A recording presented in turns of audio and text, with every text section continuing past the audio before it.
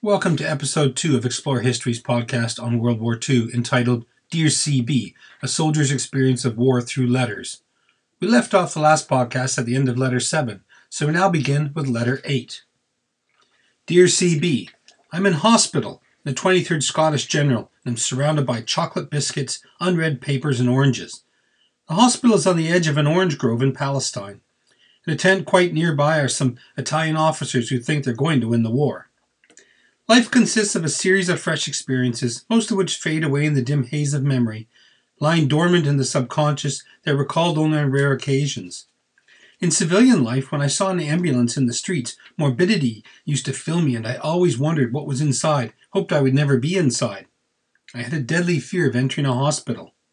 In the Middle East, the grey, efficient ambulances of the RAMC made me familiar with the outside, but I had never been inside and never wished to go inside. A general was coming to lunch in our mess.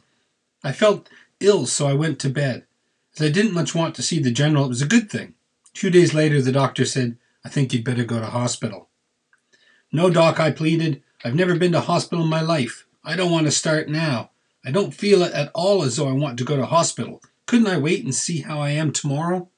The doctor left me until the next day. Next day, I wanted to go to hospital. Nothing would have kept me from hospital. Okay, I'll send for the ambulance, said Geoffrey Brooks. My heart went pit-a-pat. They carried me out on a stretcher. I thought I'd be seasick any moment. They placed me in the ambulance. It was sleek and shiny inside, and full of slick aluminium fittings. They slid the stretcher into the interior. The ambulance started. Every turn we went round a corner, I nearly rolled onto the floor. The sky through the windows did the queerest things. It seemed to move about. 1 minute coming down to meet me, and then going away rapidly. It shot all over the place. We arrived at the hospital. Convoy canvas all around. The door opened and the driver popped his head in. All right, sir, he asked. All right, I replied. The door closed. 5 minutes later, a corporal arrived. All right, sir, he queried. All right, I replied. 10 minutes later, a sergeant came into the ambulance. He took down a lot of personal particulars. The name of my next of kin. Just a routine matter, he said, when I looked alarmed. Taking particulars took some 5 minutes. The sergeant left. 20 minutes later, in came a major, the hospital registrar. He was armed with particulars that the sergeant had obtained. He glanced at me and ran through the particulars. Correct, he asked. Correct, I replied. Now tell me all about yourself. This was too much. Doctor, I said, I've been telling people all about myself for the last half an hour. But he wasn't satisfied. I told him what he wanted. Eventually, they got me into bed. That night I had a temperature of 104.8. Was it a wonder? I also had malaria. There are a lot of Australians from the 6th Division here, wounded in Libya. Yesterday, therefore, we had a visit from the high and mighty ones of this good earth. Staff cars, symbolical in their khaki unity, crawled smoothly about the hospital roads in a long caterpillar. Although this is a Scottish hospital, there's more Australian officers here than British. The young Aussie officer in the next bed told me that a WAP shell landed amongst his platoon at Bardia. I turned to wave his boys on. Get moving, I said. What the devil are you lying there for? Then I found out why they were lying there. Not one of them could move. Shrapnel was in every one of them. Only one died. He had both his legs blown off. He simply said, I've been hit, sir. Yes, we had a premier here yesterday afternoon, Menzies of Australia. He looked in here on his way to meet Winston Churchill in England. The authorities were only forewarned of his visit the day previous, but they didn't worry. Scots don't worry. There are only 3 officers' wards being used at present. The sisters in our ward are florists. They like flowers, and so the ward is full of lovely blooms of Palestine, bowls of flowers. One is on my table as I write this, pink cyclamore. They buy the best flowers with their own money and stolidly refuse to allow us to buy any. We'll have to buy them some chocolates or something else when we get up. The other 2 wards haven't got any flowers. For the Premier's visit, they put all the Australian officers into one tent. Normally we're all mixed up. They borrowed our flowers to put into the all-Australian tent. The Aussies thought the whole thing thoroughly ridiculous, but laughed it off. All the Australian or bed patients were put into huge tents, and the up patients congregated into marquees. Menzies went around, and believe you me, there's nothing deferated about the Australian soldiers. They asked him a number of questions about beer, mail, and money. They weren't scared of their premier. He came to the Aussie officers' ward. We watched from a distance, struggling out of bed, those who could, and looking on from outside, wrapped in our great coats. Cars drew up alongside, khaki slugs of speed. All the Australians were in the first car. General after general came out, tough-looking, competent men, beribboned and sunburned. Blamey was there. The Australian war correspondents and cameramen were there. At the back of the convoy was General Neam's car, and he is GOC Palestine, and with him as ADC was Dan Ranfarley of my regiment. The Premier walked out of the ward. He had spoken to his officers, just like a company commander's inspection, said one afterwards. So the Prime Minister and his galaxy of stars walked out and into the cars. Cameras clicked, sisters clucked with pleasure. We filed away. We had seen a Premier from down under. Every day one sees a new sight. Yours, Stuart. Letter 9. Dear C.B, you'll be surprised and perhaps be somewhat gratified to learn that at last I fired a few shots in anger at the enemy, though without a doubt they were pretty erratic shots. When I was in a hospital in Palestine, the regiment got orders to move. The equivalent of one squadron was to go to Crete, and the equivalent of 2 squadrons and RHQ to newly captured Libya. Being in hospital, I was left behind with instructions to collect all the other personnel left behind for one reason or another and to bring them on. While doing this, I was billeted with the Yorkshire Dragoons up at Acre. During this period, whilst I was waiting for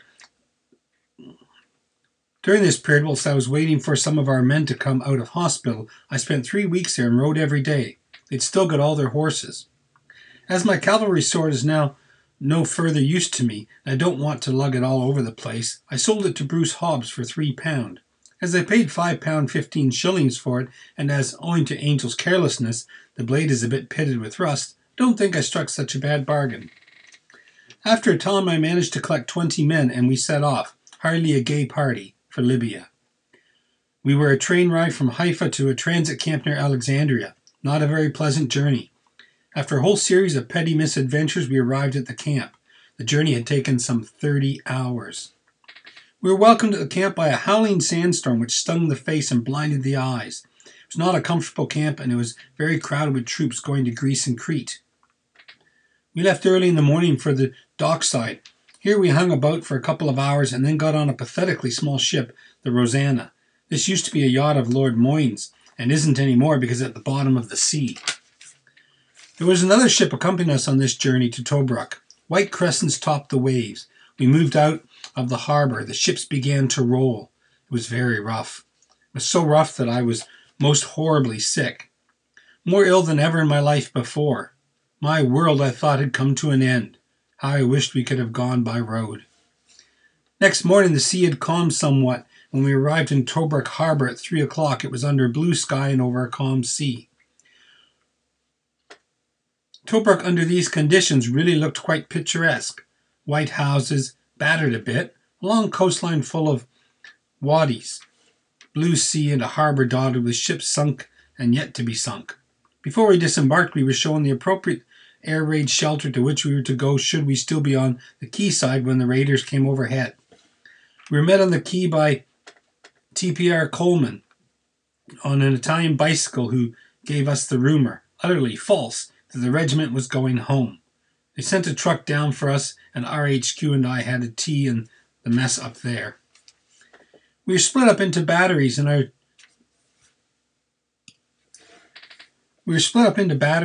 job is to fire every conceivable type of gun, from 6-inch naval guns to pom-pom guns and Brettas. I'm a Michael Laycock's B battery. There's one battery in Benghazi under Peter Laycock, A and B battery and RHQ in Tobruk, and a battery in Crete. The whole thing's rather impromptu and split up. After a couple of days in the town, I moved across to the south side where I am independent. There are 3 ways of getting into contact with Battery HQ: to signal across the harbour by flag or light, to row across in a boat, or to go all round in vehicle, a distance of about 4 miles. At first things were pretty quiet. Our forward troops are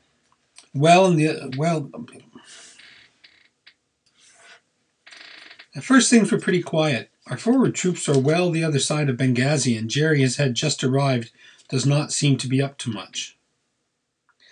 After about 7 days, however, we had our first raid. In the past, apparently, they'd been trying to plaster E.I. Adam aerodrome, but on this occasion it was the harbour they were after. I was in the observation post at the time on the cliffside. There couldn't have been any planes. There couldn't have been many planes. They came in quite low and the bombs fall the other side of the harbour. I was quite frightened as this was the first air raid I'd been in, although it doesn't sound anything to you back in England. After this, we'd raids every night or so.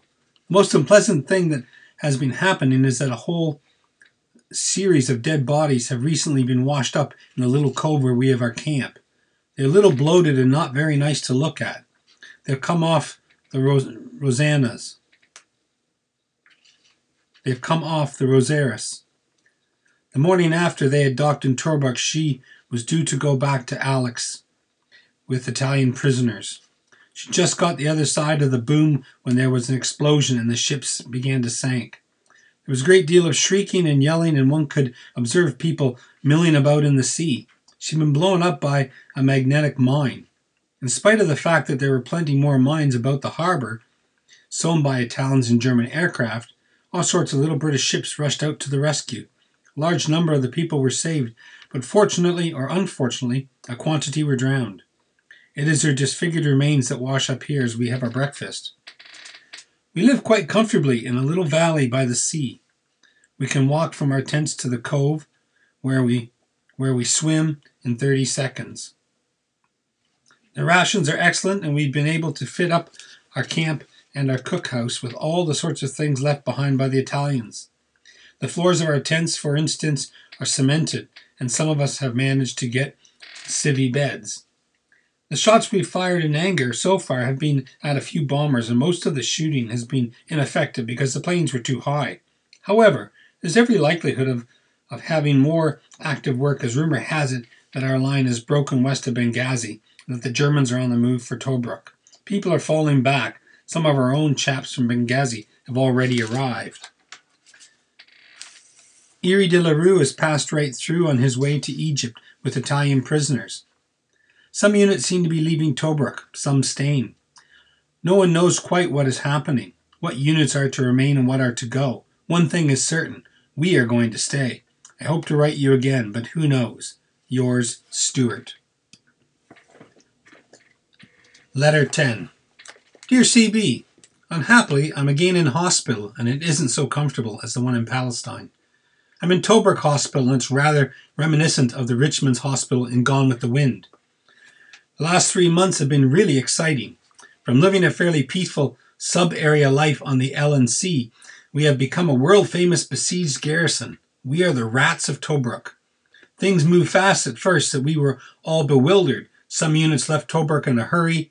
The 9th Australian Division, for whom we all have the highest opinion, fell back on the perimeter, supported by regiments of British gunners, mostly RHA.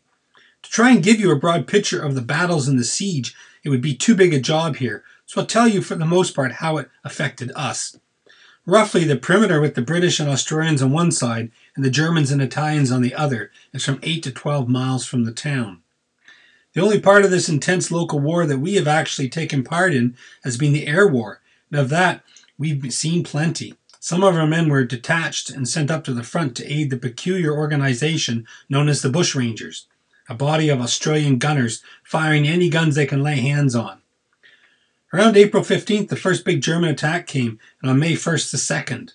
At the beginning, one could hear the enemy approaching by the sound of his gunfire, gradually growing nearer. One night, the noise of the enemy's guns and ours was pretty frightful. The sky was lit up with gun flashes. Night bombers came over the harbour. We were all issued with instructions as to what small kit we were to take with us if we were captured. Hardly a man amongst us thought we would not be captured. I, for one, with the help of my new servant, Angel went to Crete and was captured, dug a hole in the sand and buried the more precious of my private possessions. The fact that we are still here and surrounded amazes me. The first morning of the battle for Tobruk, the The first morning of the battle for Tobruk, the ferocious air attacks began. Our own local Air Force of a few Hurricanes was soon swept off the E.I. Adam Aerodrome.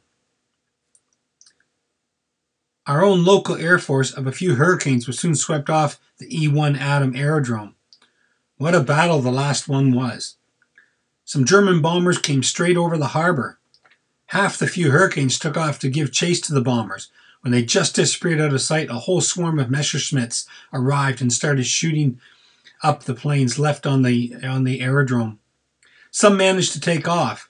There must have been 30 or 40 enemy planes.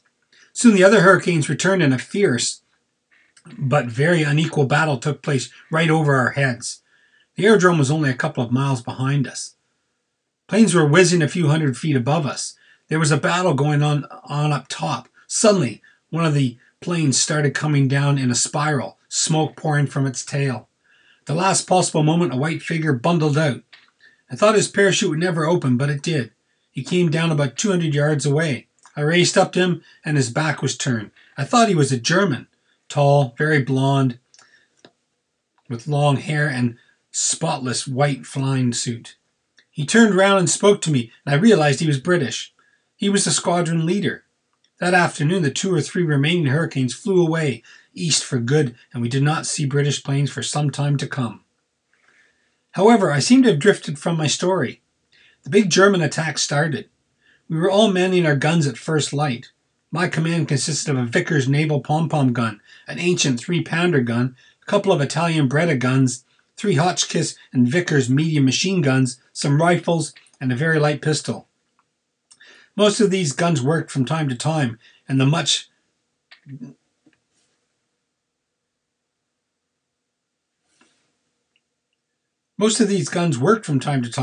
despised Hotchkiss was a lovey, and we looked after them very well.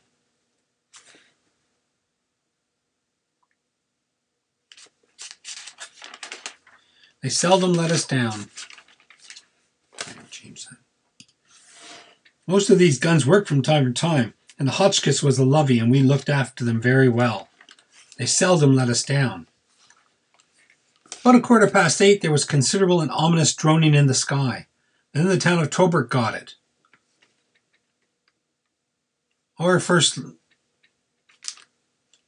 low-level dive bombing raid. About 80 Stukas swirled down, peeled out of the sky, interspersed with a few fighters. They swarmed all over the place and were very concentrated owing to the tiny size of Tobruk Harbor. They got a hot reception. We had plenty to ack stuff in the place. Batteries of 37s and the Bofors. Everybody was firing. The sky was full of black puffs of smoke and tracers.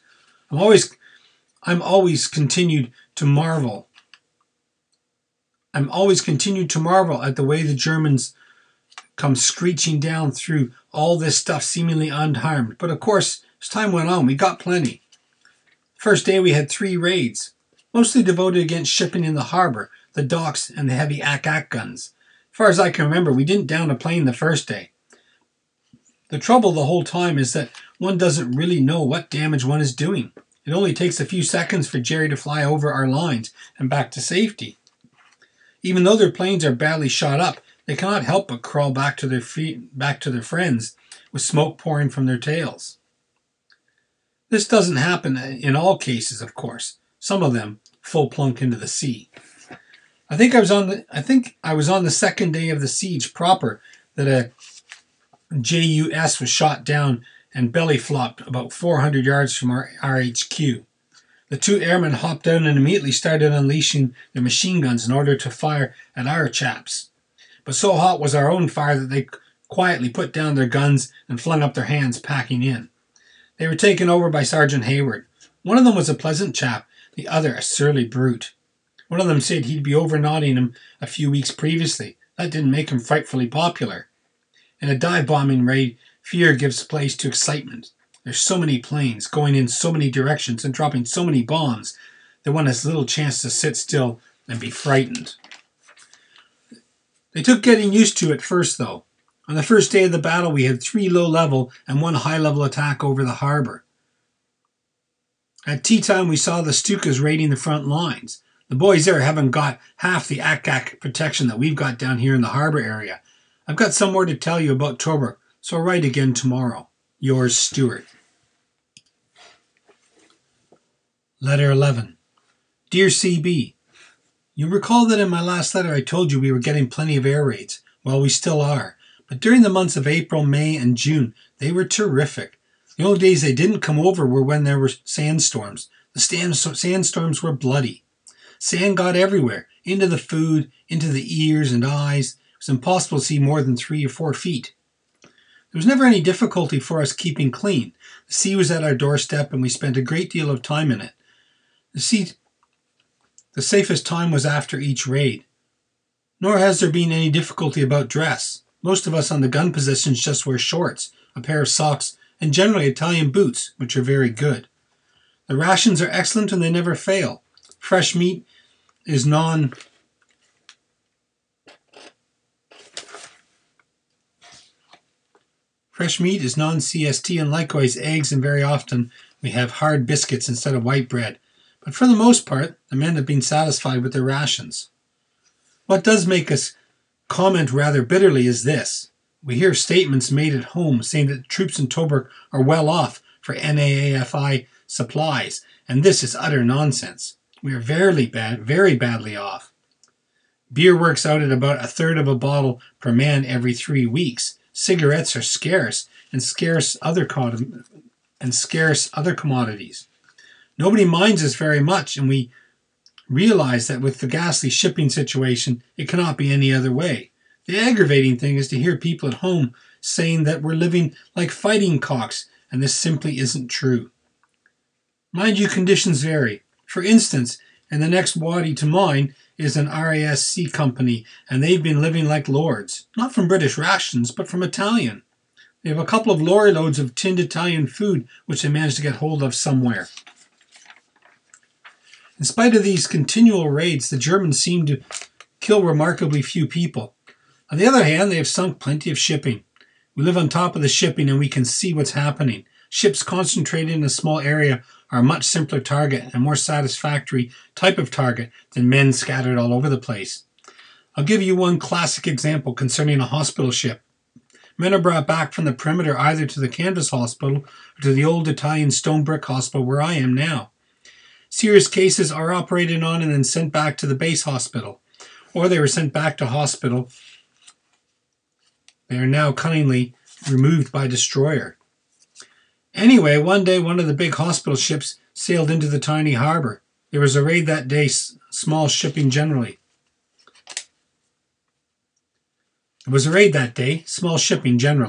She wasn't hit. The next evening she left, loaded with patients. She went out of the boom, passing very close to us. She got about half a mile beyond the boom when she was viciously and deliberately attacked by Stukas, about 8 of them. By a great stroke of luck, she didn't receive a direct hit, but her plates were badly buckled. I saw this instant with my own eyes, and there can be no doubt about the deliberation of the attack. There were no other ships anywhere near her. She limped back into the harbor. 2 days later, about the same time, she left again. The same incident occurred, but with a difference. This time, 6 dive bombers who'd been waiting high up in the heavens zoomed down. But just before the leader released his bombs, he suddenly swerved away to one side, letting his bombs fall carelessly into the sea.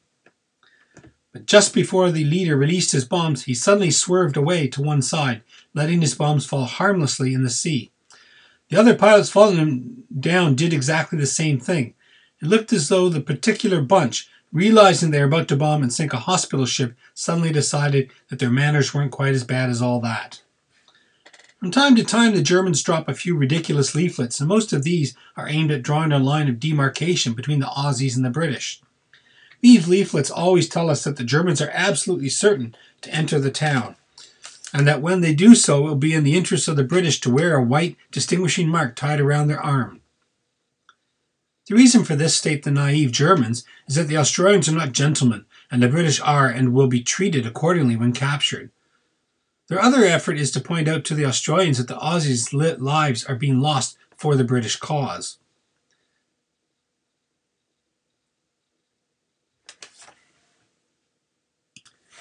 It is a natural thing to undermine the influence of enemy propaganda and to underestimate the harm it does. This is really bad stuff and does the Germans no good whatever. The troops came down from the front once a week for a wash in the sea. The transport limitations are pretty severe, owing to great shortage of petrol in the garrison. They say they'd hate to live in the harbour area because of the continued bombing and prefer to get back to the front, but I can hardly credit this. Near our gun position is the Tobruk distillery for purifying seawater. This water is just about drinkable, and it's rationed. The Germans bomb away happily at this distillery, and although they've hit it several times, they never put it out of action. We live about a half mile from this distillery, and one day we were out in our little boat when about 30 Stugas came down hot as hell for the distillery and then flattened out a few feet over the sea and a few feet over our boat. So as not to present too large a target, we dived from the boat and swam towards the rocky shore. Here we crouched naked behind the rocks while machine gun bullets spattered about the place. It was not great fun. We solved our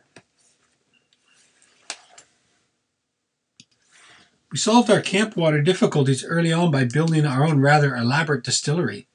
This purified sufficient water for about 40 men per day. It was far more drinkable than the supplied from the town distillery. In May, my command grew bigger for posted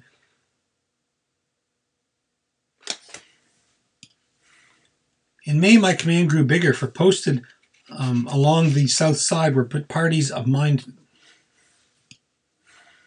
In May, my command grew bigger, for posted along the south side were parties of mine spotters, about 3 posts of Sherwood Rangers, whose job it was in life to watch air raids and note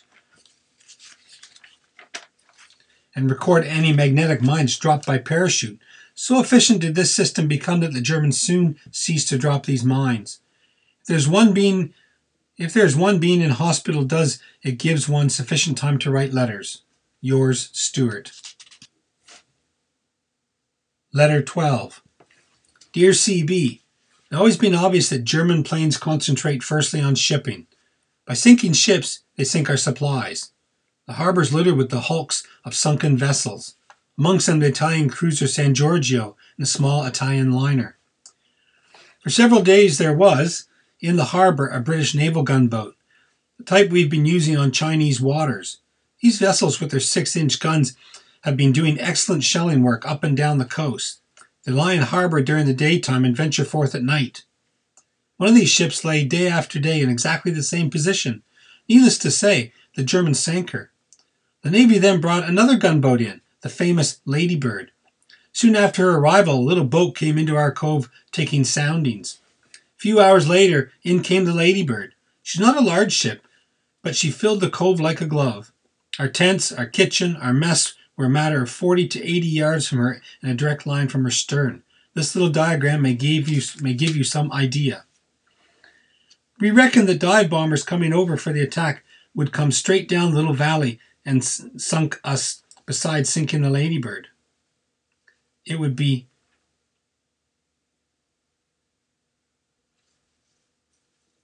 murder.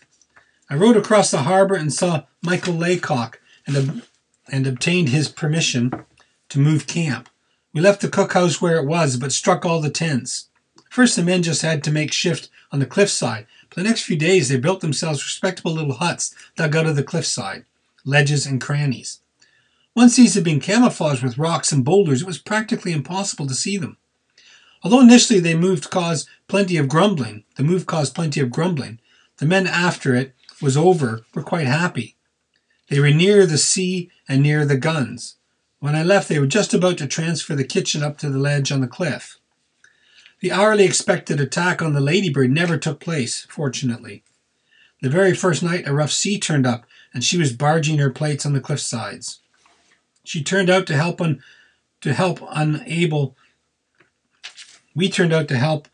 uncable her, and she set sail into the harbour.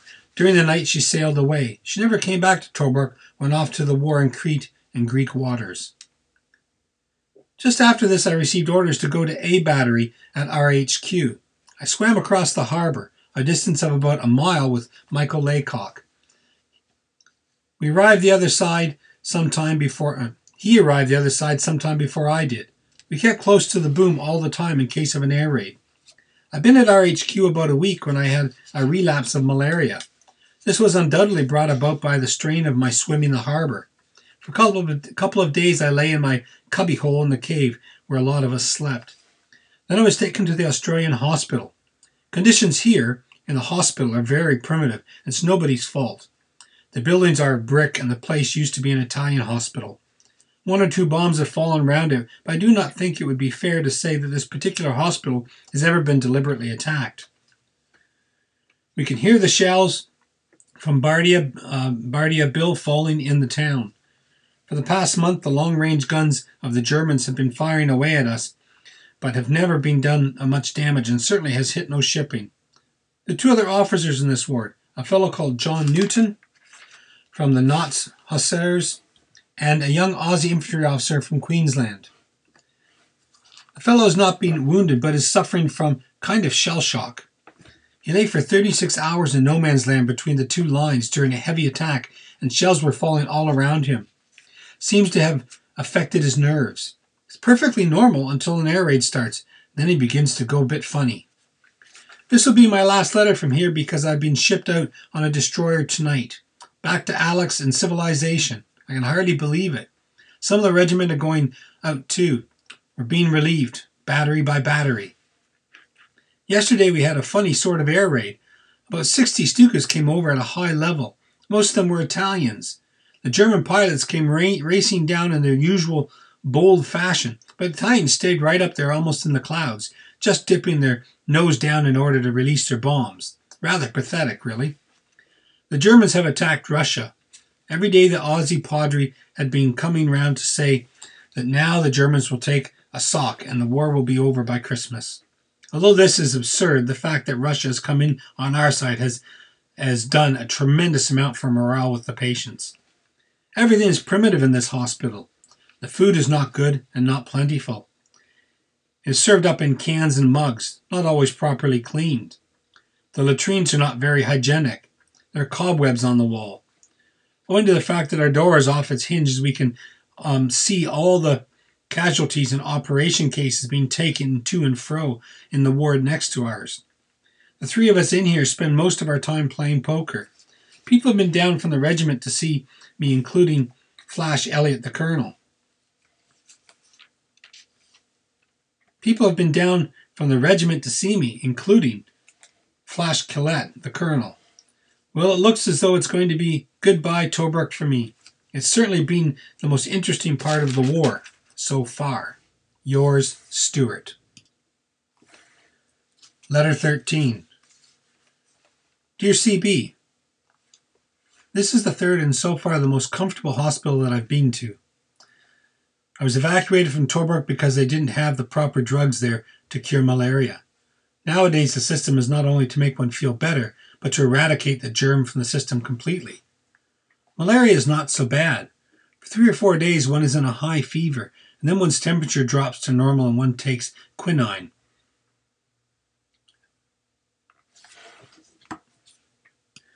Malaria is not so bad. For 3 or 4 days, one is in a high fever, and then one's temperature drops to normal, and one takes quinine, efabrine, and plasmaquine. At the end of 3 weeks, the careful authorities take a slide to see if the blood stream is pure. So, here I am in a nice, comfortable room in the 8th General Hospital in Alexandria. My last night in Tobruk was very interesting. After a hospital supper, we were taken down to the dockside in transport and put into caves. About 10 o'clock, the destroyer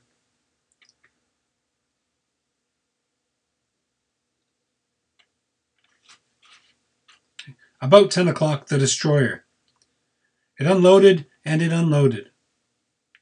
It unloaded and it unloaded.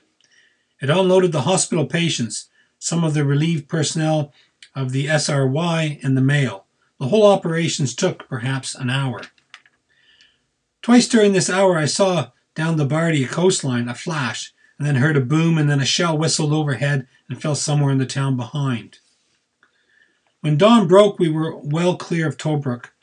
I spent a night on deck. George Jellicoe and Carol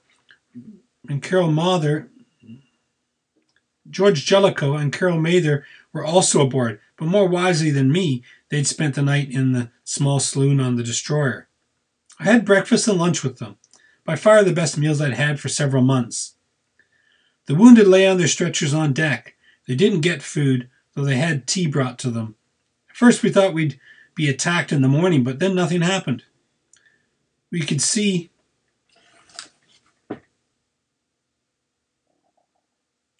Mursa Matra in the distance.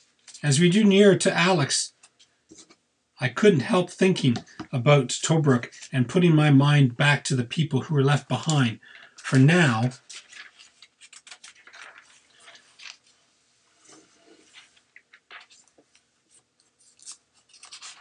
for how long, who knows?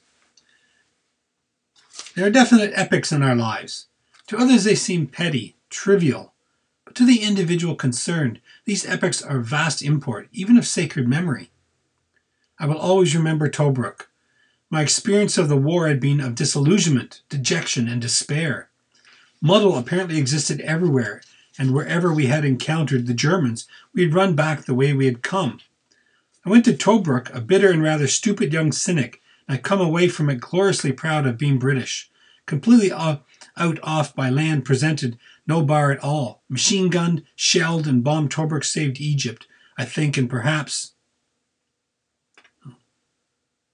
I went to Tobruk, a bitter and rather stupid young cynic, and I've come away from it gloriously proud of being British. Completely cut off by land, presented no bar at all. Machine-gunned, shelled, and bombed, Tobruk saved Egypt, I think, and perhaps deserved us the war. If the garrison had not kept a large number of Rommel's men engaged in the latter half of April, the Germans might have driven right through to Cairo. There were so many of our men in Crete and Greece. I learned a new simplicity. I am proud to have been there, and to the 9th Australian Division and to the British troops I owe a debt for showing me comradeship that I had never seen before. It was not devoid of beauty. Dawn from the north side of the harbour, the sea losing its blanket of greyness and turning to the astonishing blueness of the Mediterranean. The sky clears, the sun rises, and with its rise illuminates mile after mile of sandy, rocky, ever-changing coastline that stretches far away to Bardia. The sun played on this long stretch of colour, toned land where it met the sea, and every minute its real beauty changed. The air cleared, freshened, and revived. Another day had come to Tobruk. And too, I remember my only one good bomb story, although personally, I'm hardly sick of bomb stories. I was driving a 10-ton diesel truck to one of our outposts. The proper driver, TPR Turner, was sitting in the spare driver's seat. We were 2 miles from town and heading away. We could hear the ack-ack guns going, and looking up to the sky, saw 1 or 2 puffs of smoke. "Shall we stop, sir?" said Turner. "Don't think it's necessary," I replied. "They won't come for us. We'd better get on." But 30 seconds later, we went over a pretty considerable bump, and Turner's hat got knocked off his head and fell outside onto the ground. "Can we stop for my cap, sir?" said Turner. "No, we will get it on the way back," I said. Then I thought, maybe we'll get some... we'll not come back this way. So I said, "Okay, we'll stop." Turner, with considerable alacrity, dived under the lorry. I was caught up by the steering wheel and couldn't move. A German plane came swooping down and got rid of a load of bombs. One dropped 50 yards away. Splinters were all over the place. Small pieces in the windscreen glass, but missing me. Right in the center of my path was a bomb crater. If we hadn't stopped, I wouldn't have been writing this now. And we shouldn't have stopped, and it had not been for Turner's cap falling off. Such small things to our lives depend. Well, even though this sort of thing was happening but a few weeks